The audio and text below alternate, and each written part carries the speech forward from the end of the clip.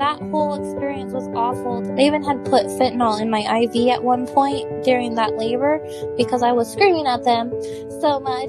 The nurse, once they did that epidural, wouldn't let me get up and would push me back on the bed. I was just angry. I was so angry that I couldn't move. I was so angry that nobody was listening to me.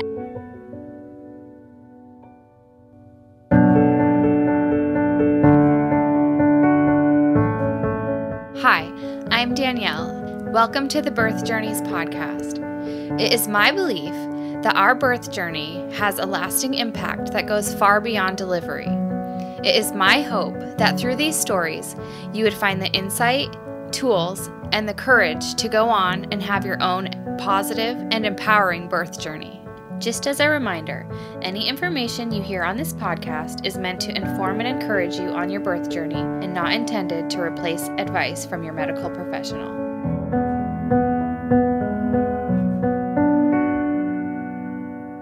Hi, everybody. Welcome back to the Birth Journeys podcast. Today we have Rosalia on, and she's going to be sharing her birth stories with us.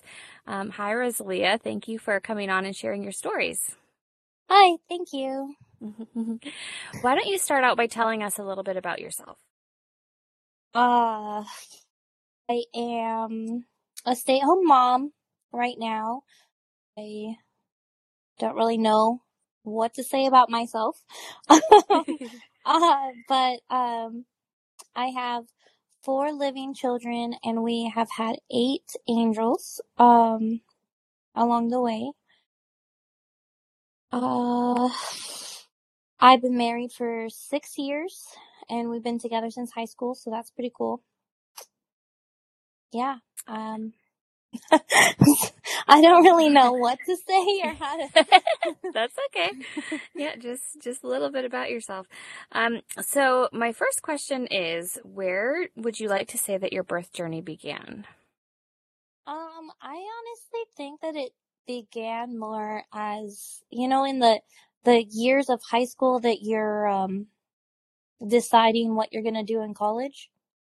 Mm-hmm. I kind of decided that I was just going to be alone forever. And because my growing up was not great, and I didn't want to carry on those things. But God had other plans. And I met my husband. We actually decided not to have children until our 30s, which didn't happen either. We got married and we're like, we're married. we're adults. We're married. We want children. Let's do it, which is a good thing because of those fertility issues. So I'm 28 with 4 babies. And it's been beautiful. So that's kind of, I guess, where that started. And we got pregnant a few months after we got married.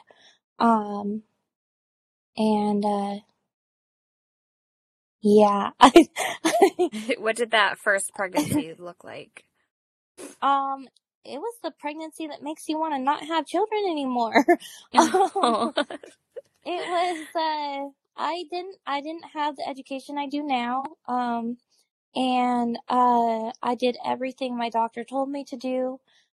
It was a vanishing twin pregnancy too, so we actually saw that there was a twin on the ultrasound, and the next ultrasound, the baby was completely gone. Everything was completely gone. So that was a very strange experience, because it's essentially a miscarriage, but your body absorbed that baby as well. And then also, I listened to everything my doctor had told me, and doctors are not inherently bad, but you should ask questions, sometimes at least. And, I got really sick, switched a lot of steroids and things because of my asthma. I definitely should have consulted other doctors, and essentially it ended up having my water break at 30 weeks and my baby be a preemie.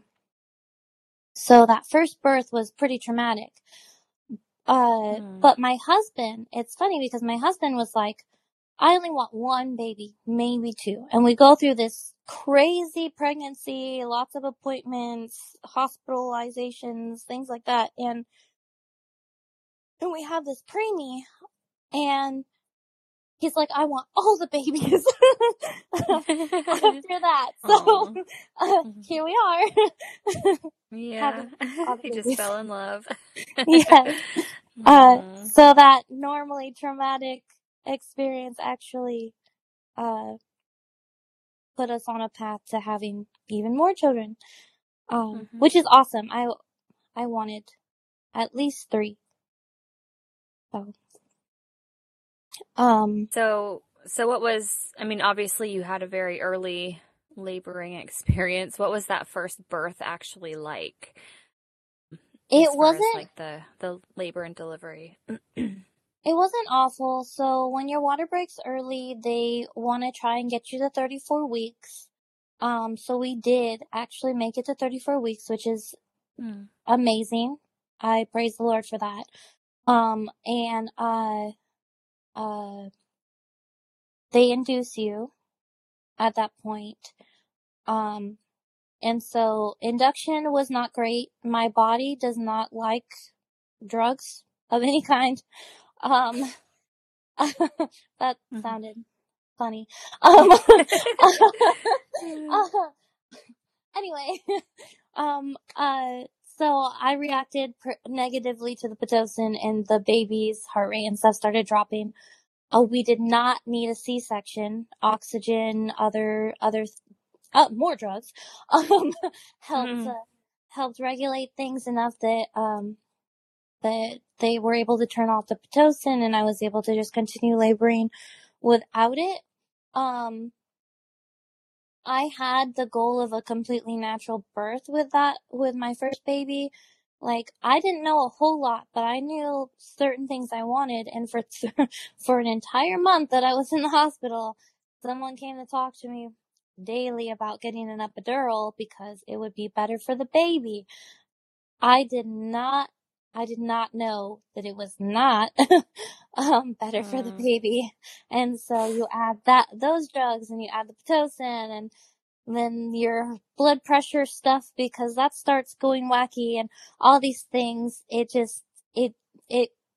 were in the NICU for a couple weeks to get everything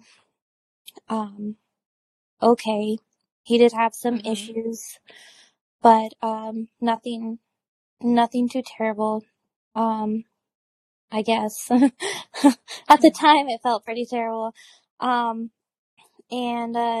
So labor, I mean, it had scary moments, but overall I thought that it was pretty okay, pretty good. Like, the doctor was even teasing me when it came to time to push, that not to tell other ladies how easy it was to push him out, and that I was laughing and pushing because they'll hate me.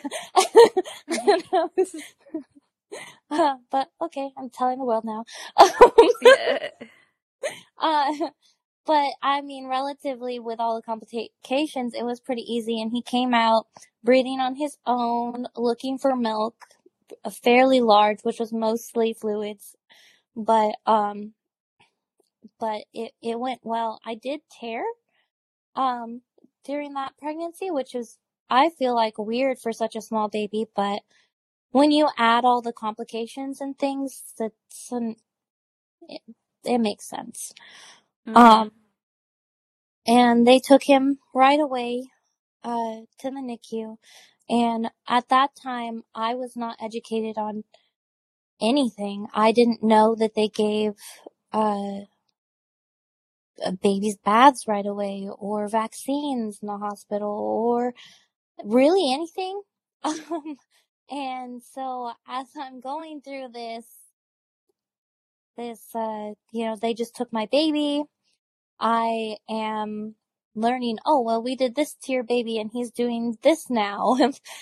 All these different situations. Oh, we had to put an IV now, or, so it was a lot. But, I guess in comparison. What? I was just going to say that's pretty wild. Like, I understand that your baby is in the NICU, but it's still pretty wild to me that there's no informed consent, No, because yeah. you are the parent, you are the one who is responsible for that child, that baby. And I mean, obviously it's not like you're going to deny like your baby medical care if they need that, No, if it's a but it'd be necessary nice to know. intervention. Exactly. Instead of them being like, okay, so we did this and we did this. To me, that's just wild that they can do that. Yeah. Yeah, it's pretty crazy that, Well, yeah. and then, you don't know about sugar water and why that's used when they're crying. You don't know about all these different things that they're doing. Mm-hmm. Now I do. Now I would do things differently. Now if I do have to go to the hospital, I have a bag of Yeah. like prepared things. But I mean, your first birth and you go into trusting your doctors and go into trusting all these things just to later find out that those things were more damaging than Mm-hmm. helpful. And it's kind of hard. Like, I Mm-hmm. learned all of that with my second baby. I learned that going to a specialist and things, I fought hard. That none of my water didn't need to break at 30 weeks. I didn't need to be in the hospital so many different times. There were other options, and other forms of care that could have happened. I didn't even need to be induced at 34 weeks. That was a very hard thing to learn. Yeah. But one thing I am glad that about the NICU is, I was in Portland, at the time, so, I was with the Legacy Group, and they have a counselor on staff for maternal fetal medicine. And you're able to go see them regularly throughout your pregnancy and postpartum. And so I did that. Just, my childhood wasn't great. I want to make sure that I'm mentally healthy all the time. So do regular checkups and things like that. But I thought that was a great tool during pregnancy, and it turned out to be a really good thing because, she came to check on me and sat down with my husband to go over all the postpartum depression questions and things like that. And she found that it was not me struggling, but he was struggling with postpartum depression. And I didn't know that men could even have that, but they do go through hormonal changes and things too, and the trauma was Yeah. also his trauma. So, Yeah. so that was a really cool thing to learn, and there are a lot of resources for that too. And I now plan for postpartum, I guess. Yeah. Yeah. Oh, Yeah. That's usually how it goes. It's like you go through your first postpartum or whatever, and you kind of trudge through it and survive. And then it's like, yeah. okay, next time we're gonna do things a little differently.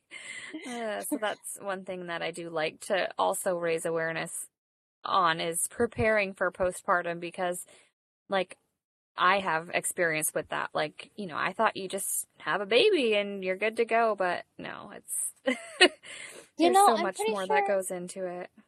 Oh yeah, I'm pretty sure I think that every time, because I'm 9 weeks postpartum now, and I'm like, why can't I go run a marathon? Not that I would, but you know. Yeah. Yep.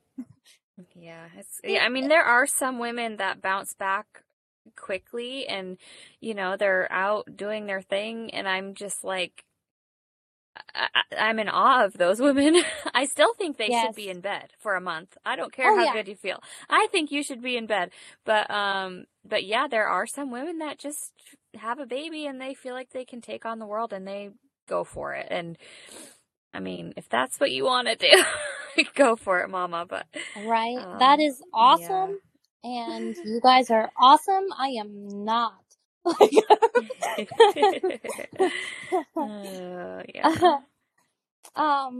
So we have had a lot of losses. So that first pregnancy was a twin pregnancy.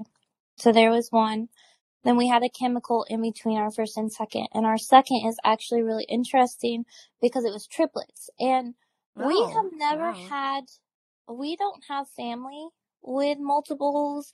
We're young, so we got pregnant at 23. Well, I had the baby at 23. I was 22. So, younger. And then my second pregnancy, I think, was like 24. I don't know. I can't do math. So was I thinking, wow, mom brain. There we go. Anyway, there's no like real signs or real logical scientific reasons for having multiples, either. Cause I know like as you're like older women having pregnancies and they can have higher risk of multiples or, various different things, but we didn't have any of those criteria. We didn't meet any of that criteria. Wow. My grammar is very bad. But anyway, so it was triplets. And when I found out, I was with a different, a medical group because of my husband's work. And, that was horrible.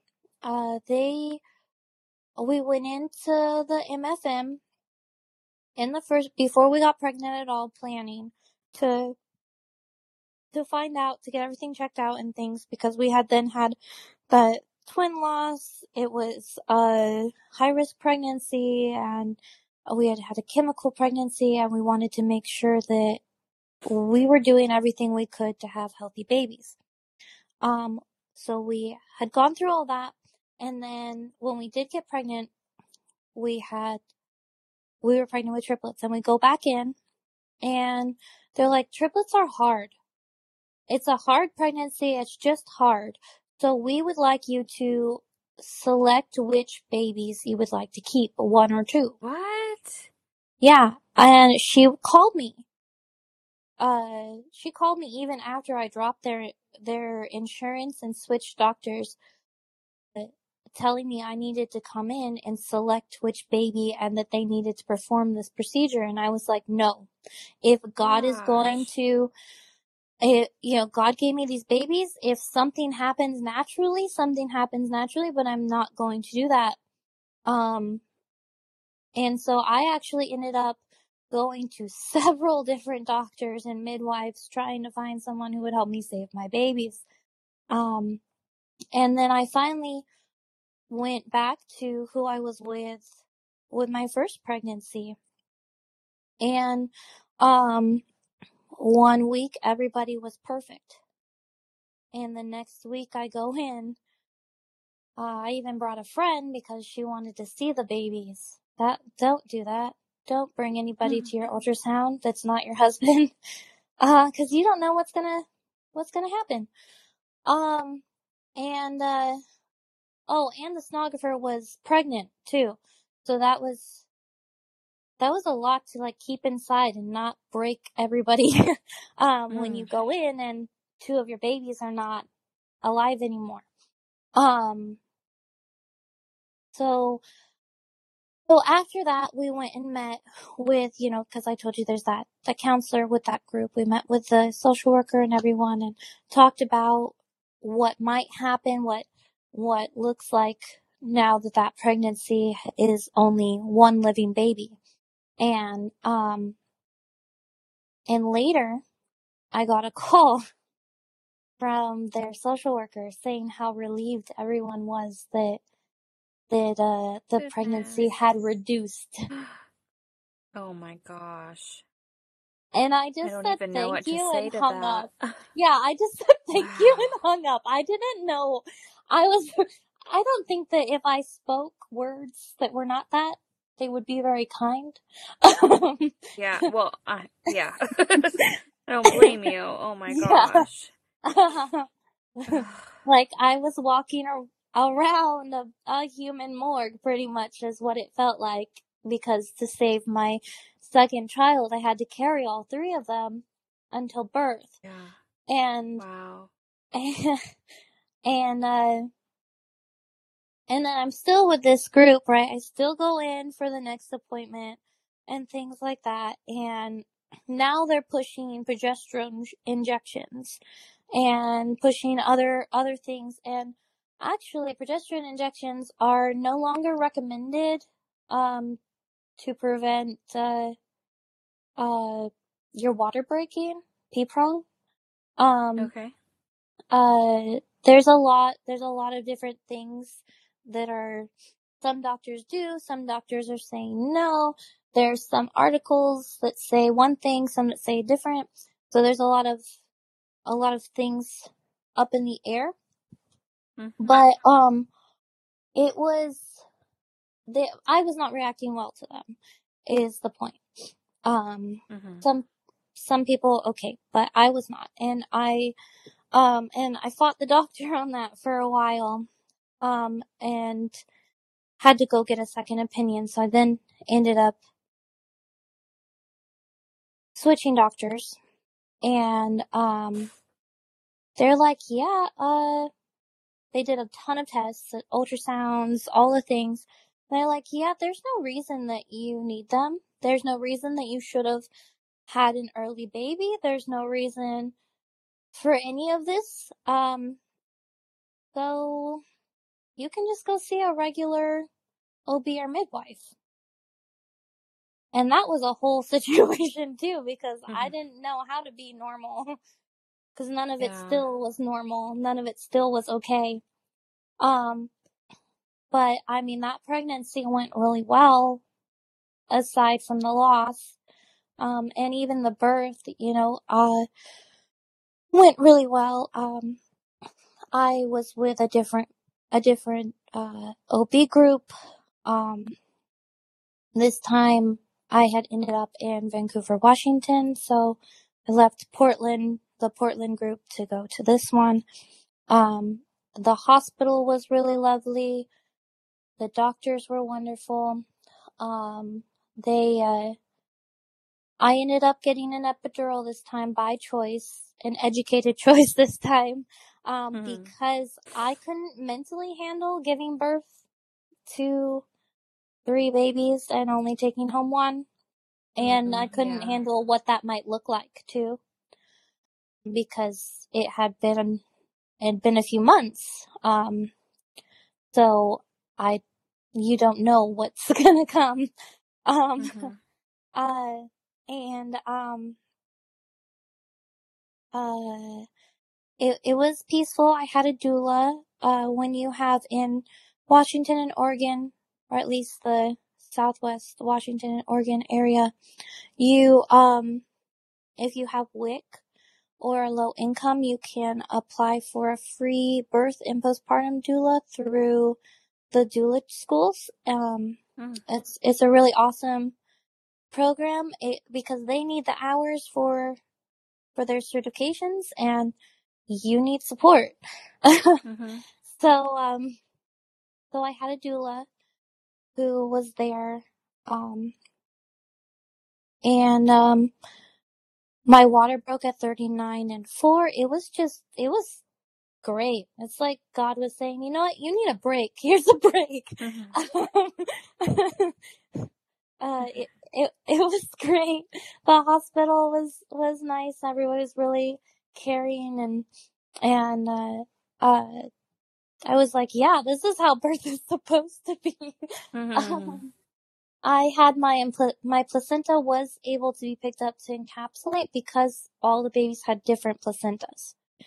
So, it's not safe to do that if they share a placenta, but usually if you lose one baby that you share a placenta with, you are at risk and will likely lose the other. So, that's a whole other situation. But if you do get to have both baby, or if you do get to have that baby, you can't encapsulate that placenta, was the point.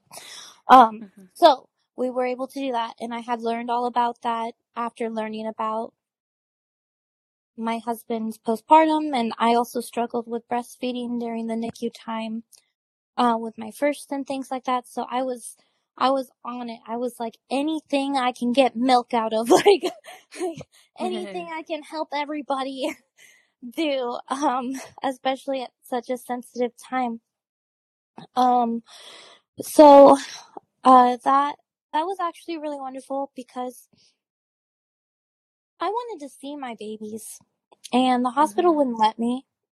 They said, "Oh, they're too small," or no, there's nothing that we can test, and there, and that was not true.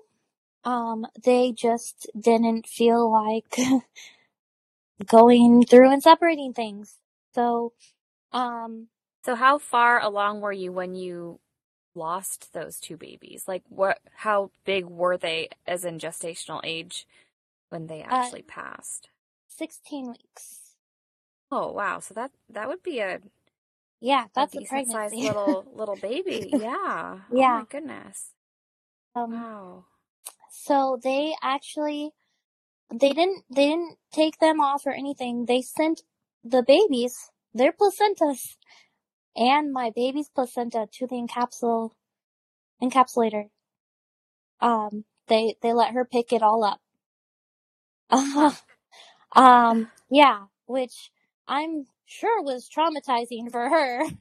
I could only imagine opening that bag to start this new mom's placenta and being like, oh, okay, there are babies in here.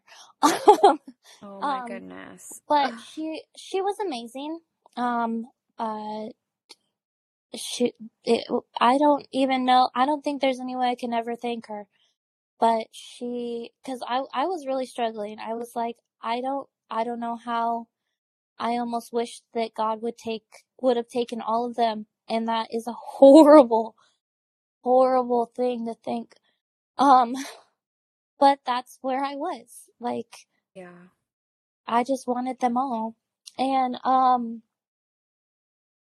and she saved the baby. She separated the placentas and things. She made prints for me, and she asked me if I wanted to see them. And she put them in the freezer, and she saved them for me to see and to be able to put to rest my own way.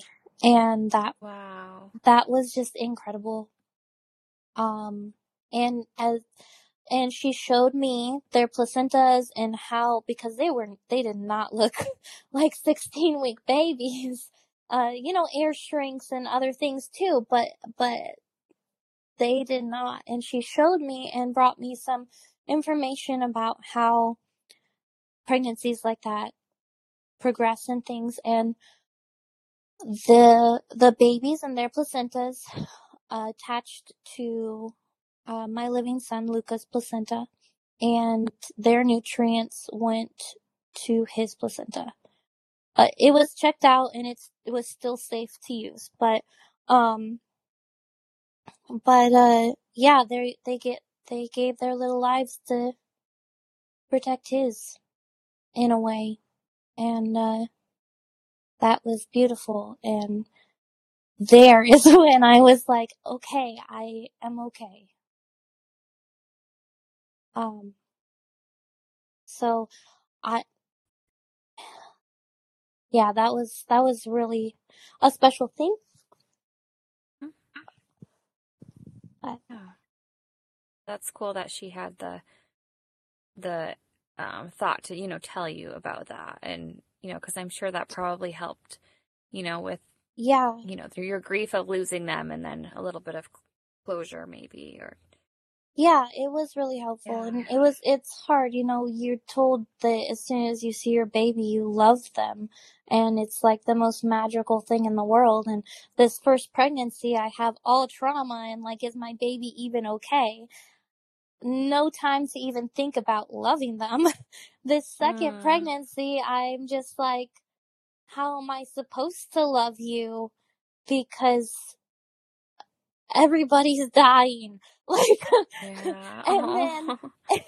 and then she brings this information and these babies, and just sits with me, and I was like, okay, I can have that now. So yeah, I've only had trauma so far. Yeah. Oh man. But I learned a lot. I learned a lot about my health. I learned a lot about fertility through those 2 pregnancies and the losses. And I learned my husband and I both have a combination of MTHFR gene mutation, which is, there are different combinations you can have, and it does play a role in your fertility along with, different, how do you explain something so complex in like a sentence?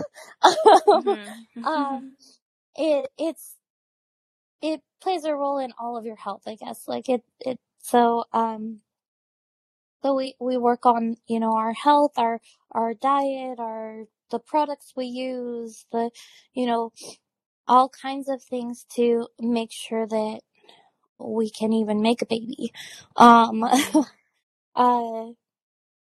And then the next pregnancy was another early chemical pregnancy, and we got pregnant again with our 3rd baby. And that was our first rainbow baby.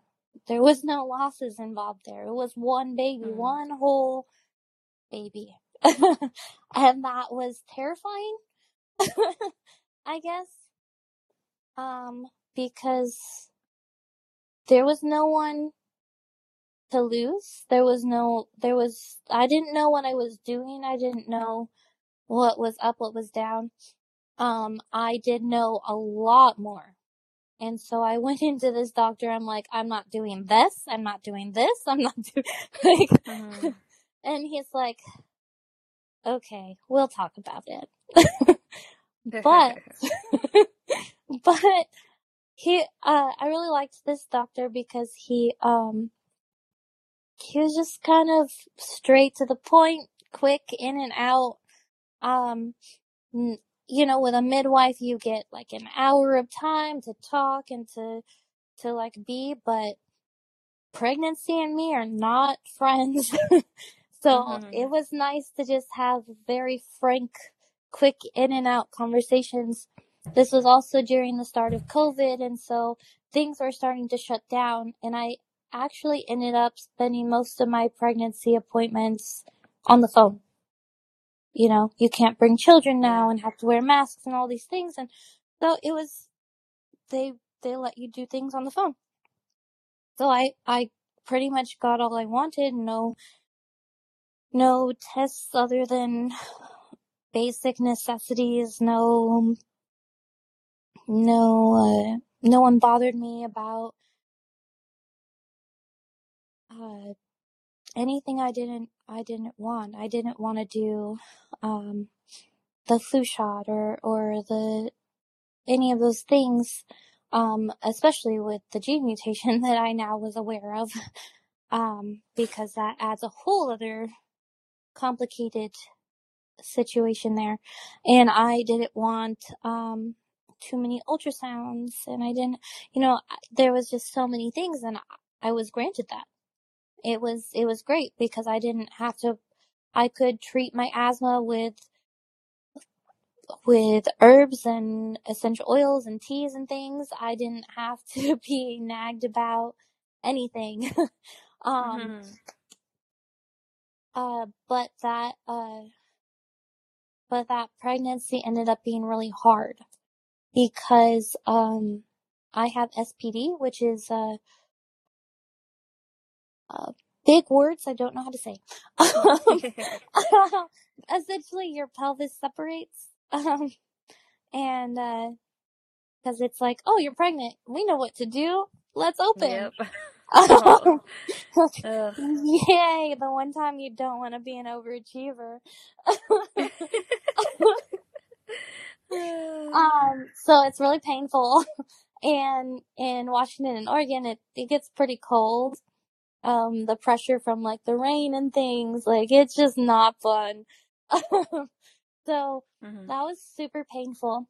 And because of the time, I couldn't even go into a chiropractor or physical therapy or anything. Like, nobody will take your kids because, oh my gosh, they, you don't know. And kids are always, there's always something, teething, runny nose. Like, there's always something. Yeah. So,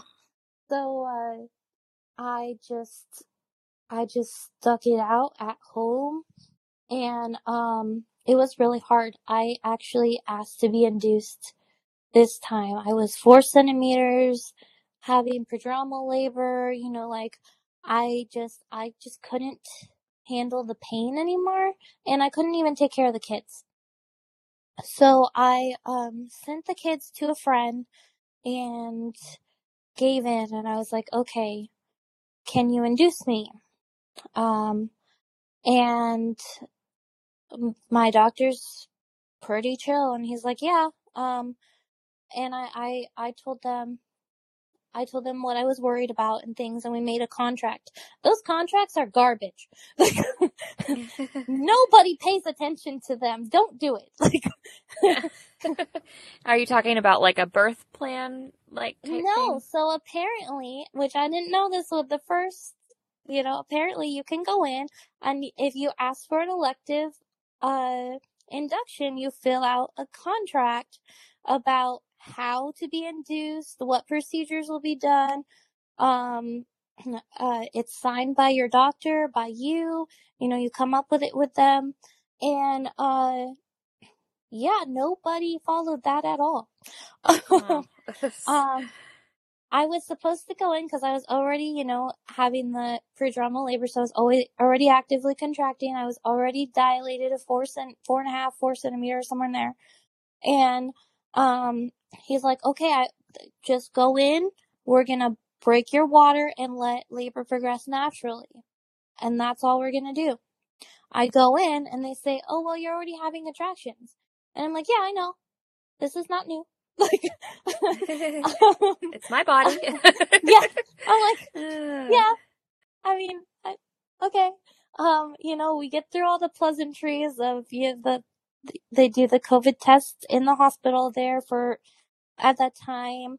They did, all of your vitals, all the monitors, all the things. And then I choose not to do, the infant hat or the eye ointment. I didn't do any of those things and have a checkup with our pediatrician after birth. That's just, what we prefer. And, my nurse was not having that. She turned the heat up to 80 and said that because I refused that we could not turn it down because if the baby comes, the baby will be cold. Oh my goodness. And so I'm laboring in this sauna. And any laboring woman knows you're hot already. Like, yeah. Oh my goodness. So that was an argument. I couldn't even fight because I couldn't get up. Because of that pain, that SPD pain, and that was way more painful than birth. But, so that was the start of the fun with my nurse. And,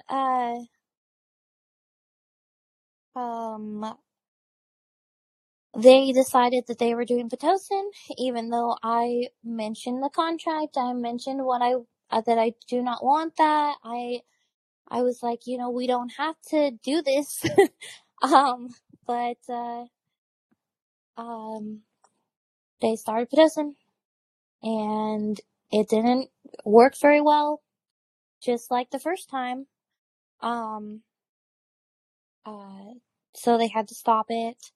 And then labor was too long, and they broke my water even though I told them not to. And I told them I was scared. I didn't want them to do it at that point. Like, that was not the plan. The plan wasn't to do all of these things and get further and then,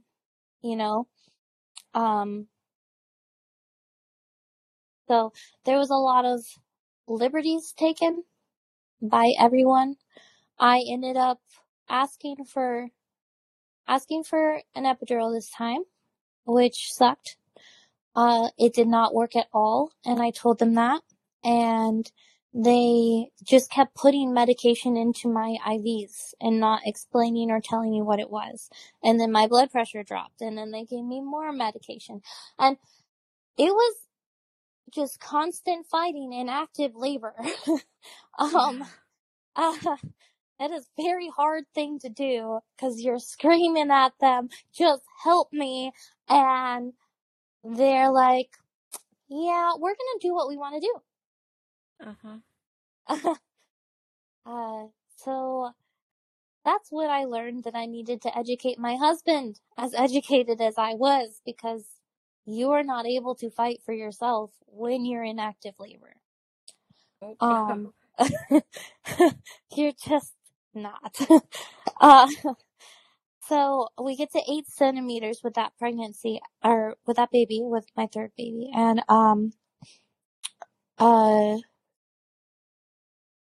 the doctor breaks my water, and I'm like, he's coming. Like, now he's coming out, and I'm on my side. And they're like, no, he's not. You're at 8 centimeters and we just broke your water. I'm like, you broke my water and he's coming out. So, I'm yelling. My husband's coming towards the bed. We had a doula, but she had left for a large portion of the birth, or the labor. So, she wasn't there to help fight all those things. But she was there. She had just shown up shortly before they broke my water. And, she comes up towards the bed, and they're like, the baby is, he's coming out.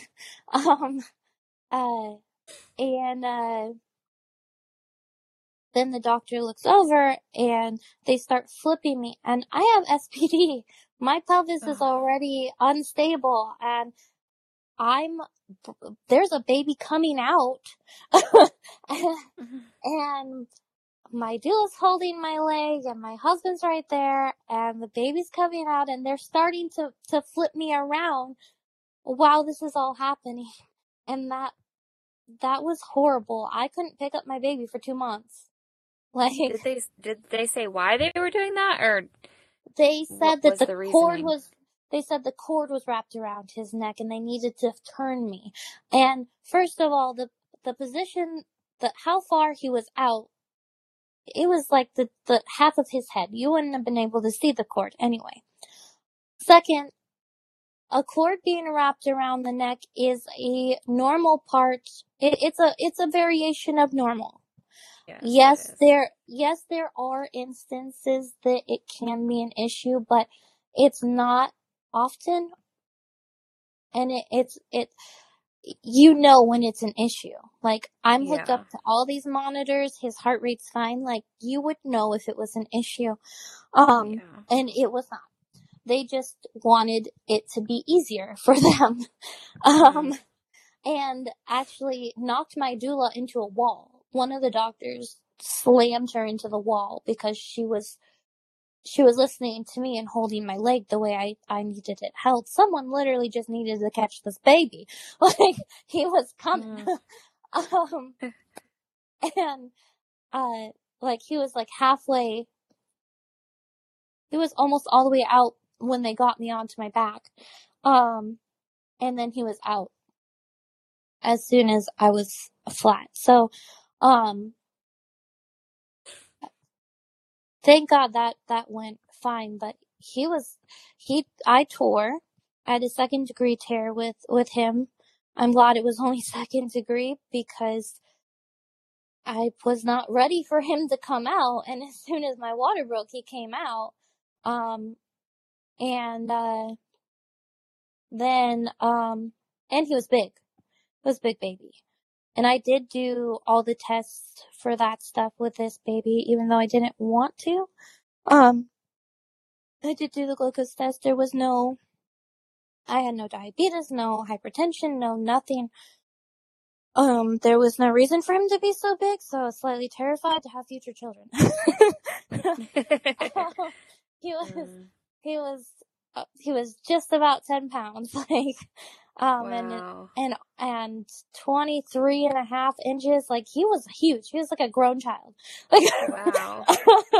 We came to So the how far hospital. along were you then when you got induced? I was 39 and 6. He was born at 39 and 6. Wow. Yeah. So basically on his due date and he was that big. That's crazy.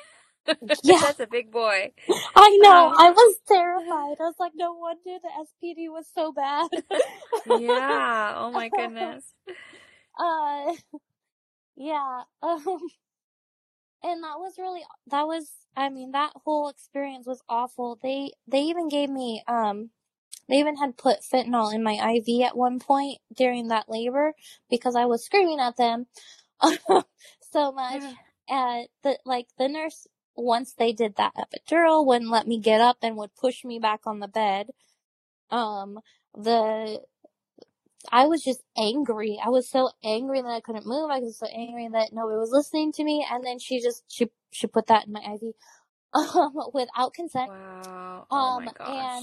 And, so then after birth, the pediatric nurse was like, do we need to do a clean catch? And my nurse, and I could hear this conversation, was like, no, she's never done drugs before, very clearly. And they were making fun of my reaction to the fentanyl. Like, yeah, that was lovely. And I would definitely never do drugs now. Like, that didn't take away the pain. It just made me freak out a little bit. And then, so he's out. They put him on my chest, and the doctor starts poking my placenta. And I'm like, my placenta was at the top of my uterus, so if you're able to poke it, why are you doing that? Like, don't, like, stop touching. I kept asking what they were doing and things, and they would not answer me. So that was also fun. Then the placenta is born, and the doctor tells me I have a tear and that she's gonna stitch it up, and I'm like, okay. And she starts stitching without anesthesia. Oh no. And I told her, please stop, please give me something that hurts. Like, I'm saying these things. She's like, no, it doesn't. You had an epidural. What? And I'm like, oh my word. My epidural did not work. I felt all of these things that you not hear me screaming when he was coming out. Like, oh my gosh. So, this is the same hospital as I had my second. And I come in there thinking it's gonna be great, just like that last baby. It was horrible. From the assault to my doula to the abuse, and then after all the things we've done, the weight, we've done the newborn check, everybody's fine and all the mess is cleaned up and they leave the room, right? Well, then you start to feel those afterbirth contractions, and they're horrible. And each kid, it gets worse. My nurse would not even give me Tylenol. Wow. She wouldn't bring me water. She just didn't agree with what we wanted for our baby, and she refused. She even tried to hold us in the hospital for not accepting those vaccines, which it's not anything that you have to do, and seeing our pediatrician afterwards is fine. And I did it before in no trouble. But we were discharged at 12 hours because in that hospital at the time with COVID, if you were healthy and your baby was healthy, you could leave at 12 hours postpartum. So we were discharged by my doctor and by the pediatrician. Well, she held us until 12 hours was noon, because he was born at 12:30 p.m. a.m. I get confused. It was nighttime, but morning time. So 12:30 p.m. in the afternoon, we were discharged, and she held us until 3 or 4, and the pediatrician actually came and apologized. First of all, how I had this nurse twice was just absurd. And second, he apologized. He said, I know that if you're making this choice, that you've done a lot of research. My mom didn't vaccinate us as children either. I am so sorry, and you guys can leave. And so we were able to leave then. So you had the pediatrician signed off, your doctor signed off, but it was just this nurse that was like on a power trip and wanted to keep you for some she would not reason. give us the discharge papers. She wouldn't let us leave. They have to do a car seat check, make sure your baby can fit in the car seat. And it's all the right way or whatever. There was also the last set of vitals, and she wouldn't do any of them. She wouldn't do anything. She wouldn't come to the room. We called multiple times, asked to speak to the charge nurse. Nothing. Oh, I can't wrap my head around that. It was pretty awful.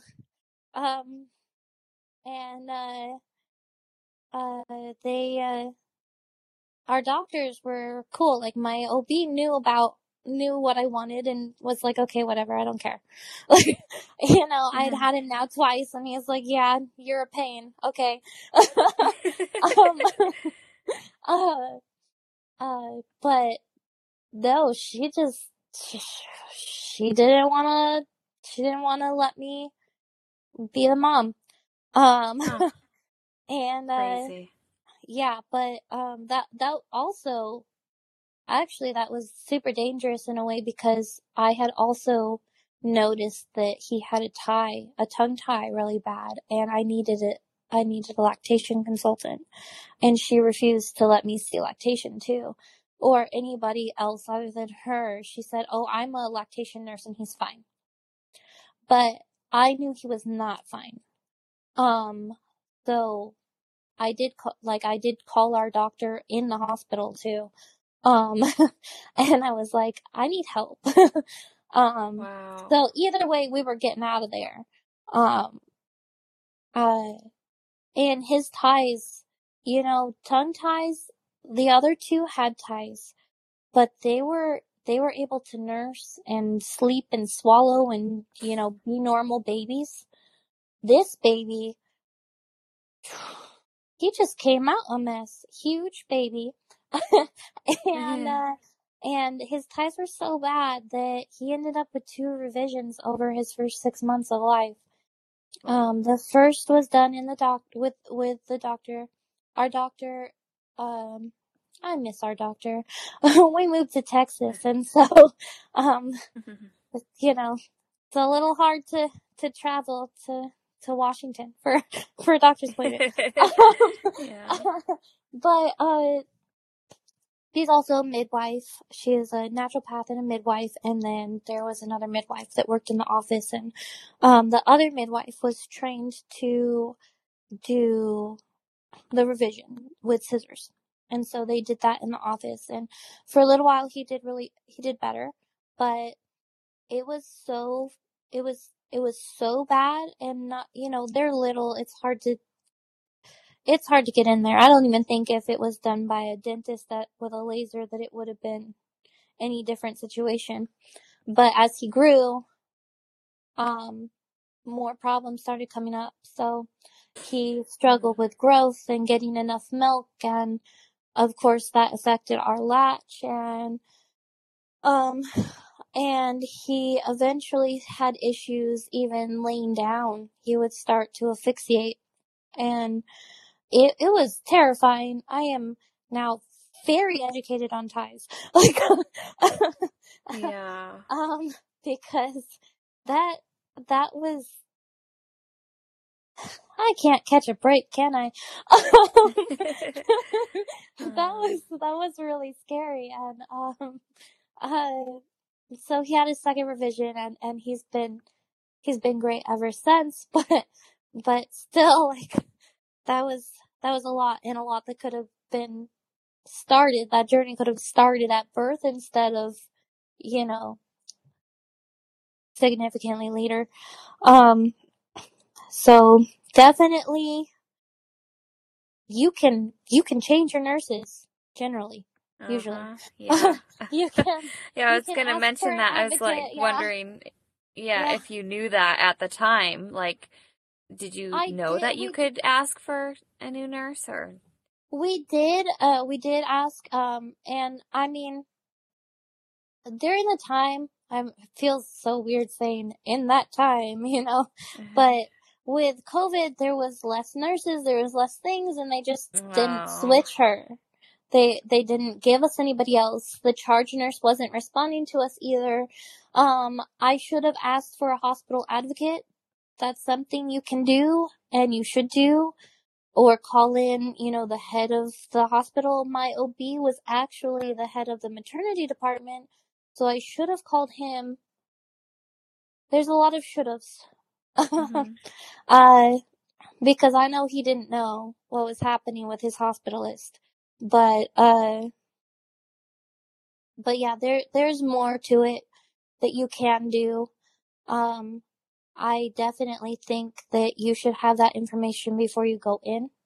So, like, in your birth plan, ask for a charge nurse, ask for a hospital advocate, ask for, these things listed. If you're ignored that way, you don't have to think about it. It's right there on a paper that you can see, or your husband or your partner or whoever's with you can see, and can be like, okay, this is the next step that we need. You're not listening.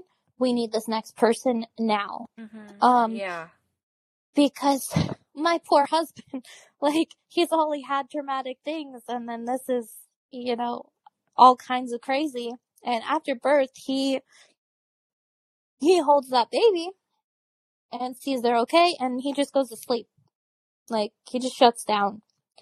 And so, you definitely, if you have a husband who struggles with postpartum, you need to have some support or somebody who can help you fight people. Because it is not easy. It's not easy to be in labor. It's not easy to be bleeding after labor and have this baby screaming, and it needs something, but you don't know what it is. And you could have 1 million babies, but each baby's different. So it doesn't, it's you definitely, things I've learned, I guess. Make sure you have all the things set up. But yeah, that was my third baby, and living baby, and he, goodness, taught me a lot there. Yeah. But I knew I didn't want to go back to a hospital then, and I had only gotten more afraid of the doctor and things like that. And since my first baby, I started educating myself. I started taking classes and doing certification courses and different things. I have education on goodness, a lot on lactation, a lot. Because with my first baby, I was told, well, some women can't breastfeed. I did not accept that, because when that is true, some women have autoimmune disease, or some have had cancer, something that inhibits them from breastfeeding, but it is not common. And it's definitely not as common as they tell you it is. So I worked very hard to learn everything I could learn to be able to feed him, because I felt so guilty that he was early. And then I felt guilty with my second that I couldn't keep the babies alive. And then I felt guilty with my third because he had all these struggles. And so I fought so hard for the one thing I could control. So I have a lot of education on that. And started working with my naturopath and with the local apothecary to learn about herbalism and all kinds of things.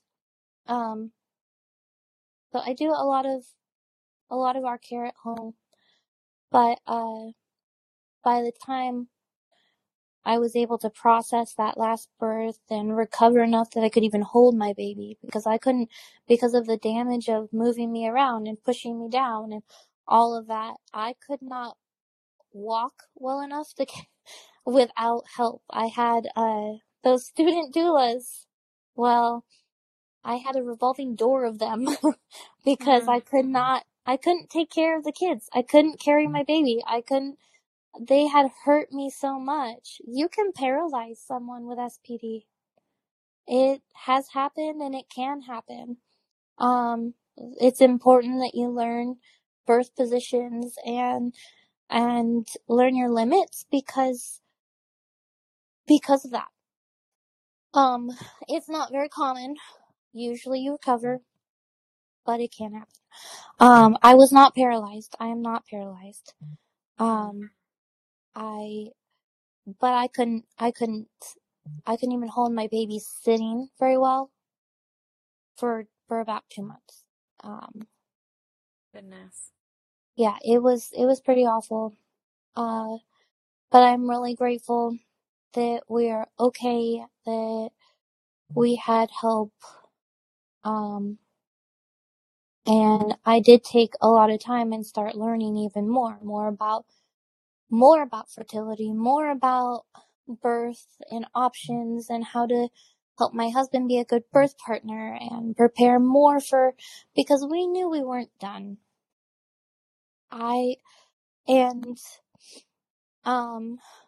Even with the losses, we knew we weren't done. And so I did that, and I thought I was prepared for this baby that we're here to talk about. I thought I was. And then we moved to Texas. I say that like I don't like Texas. I do.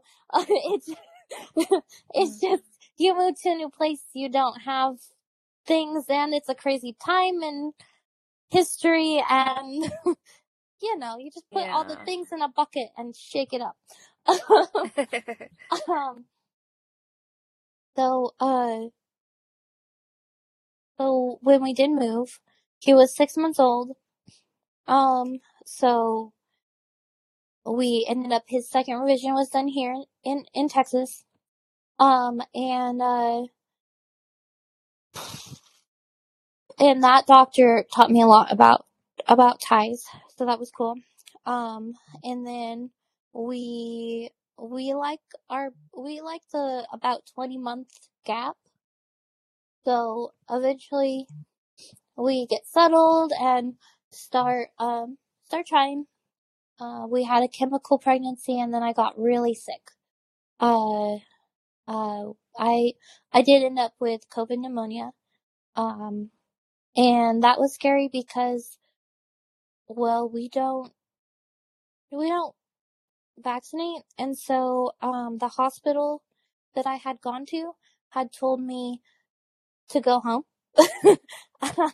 because I didn't have that, and, refused to treat me. So that was, terrifying because my oxygen got to 60s.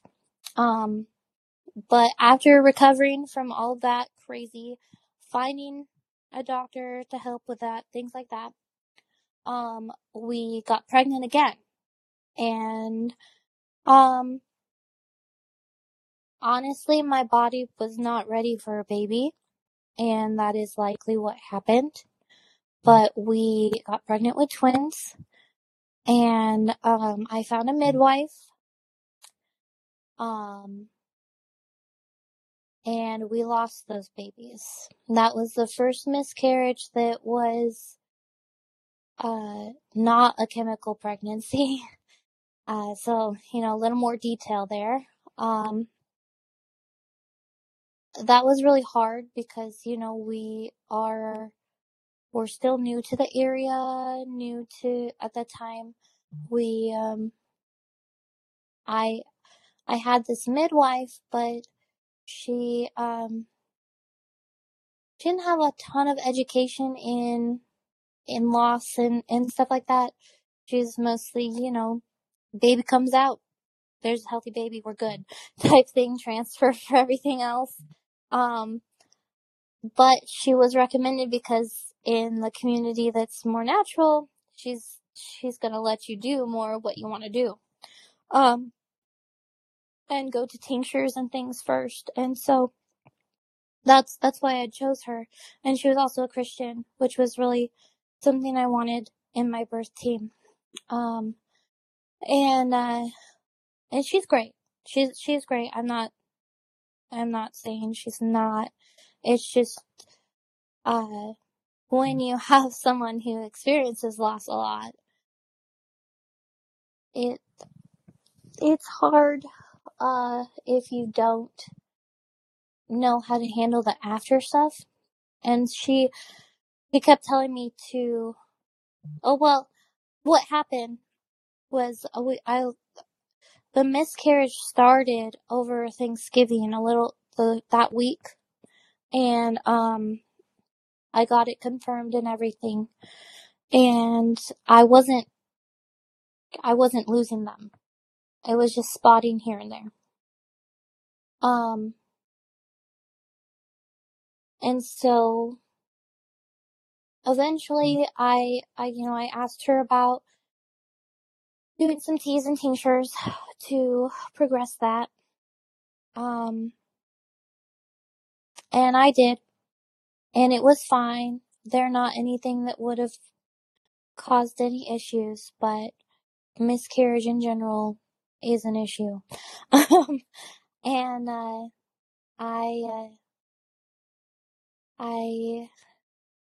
passed the babies. They were 8 weeks, so it's a little more than that first 4 to 5 when you have a chemical pregnancy and you get the positive test, and then there's not fun after that. But and so everything passed, everything was there. I sent pictures, made sure everything looked normal. That sounds weird, talking about loss looking normal. But everything was okay. My husband had a lot of pressure at work, so he felt like he had to leave. And that's an important thing for this next chapter, because I was really upset. I'm like, I'm literally bleeding and losing our babies, and you're leaving me to go to work. So that was a big thing. But so he left, and he ended up that day working.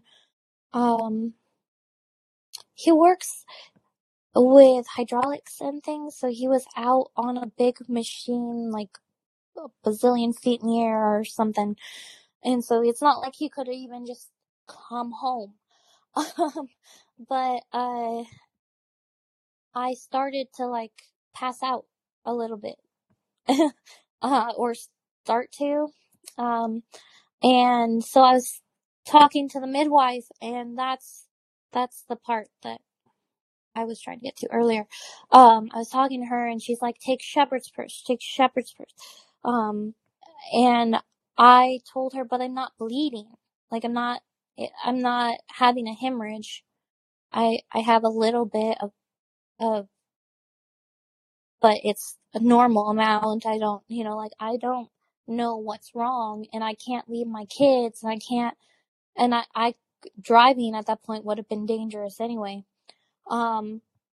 I don't know what to do. And she just kept telling me to do that. Well, I'm really glad I didn't. I didn't listen because that could have led to other complications. So what I did instead was, I texted a couple friends and that midwife that did my son's tongue tie revision in Washington. Now, she is also the midwife that taught me all kinds of things, like I didn't need to be induced at 34 weeks, how to strengthen my waters so that they don't break on their too early. She taught me all kinds of beautiful things. She is such a beautiful person. And I texted her telling her what happened and what was going on.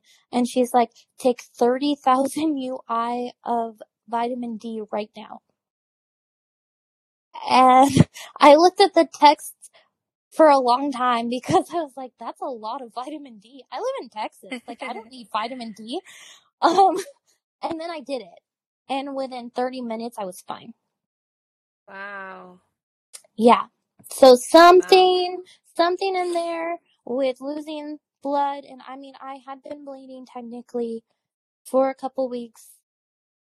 So something with losing those nutrients or whatever, she knew what to do, and she knew it was not, from everything I was saying, she knew it was not a hemorrhage. So I am really grateful, and I'm really grateful she picks up her phone. If you need a midwife in Washington, she's extremely educated traditional midwife. And I'll give you everybody's resource information later.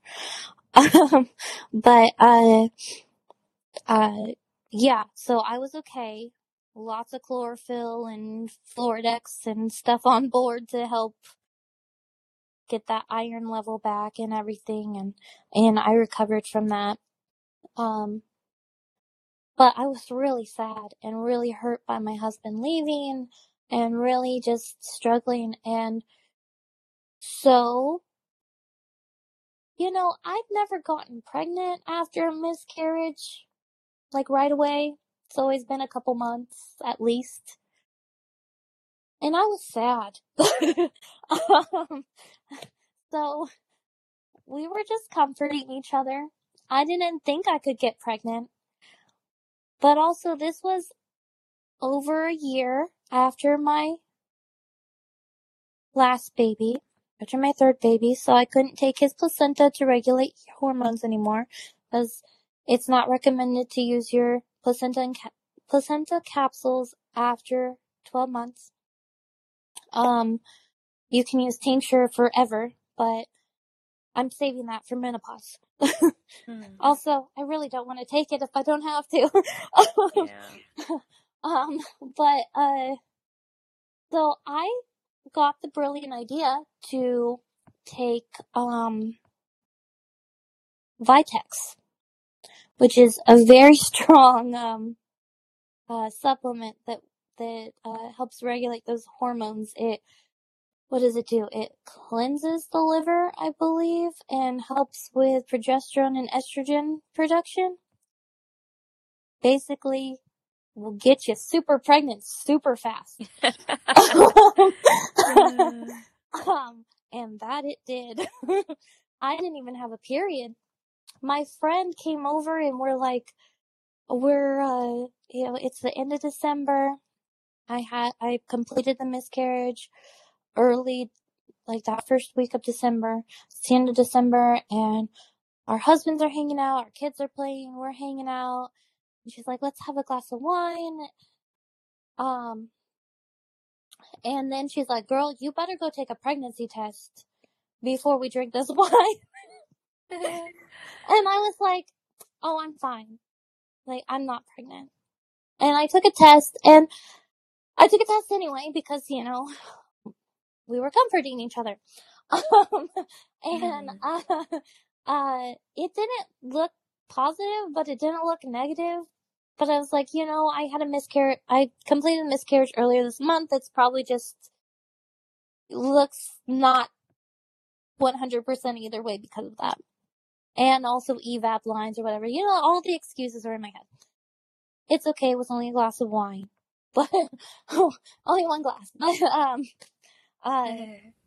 hung out and stuff, and then I kept thinking about it because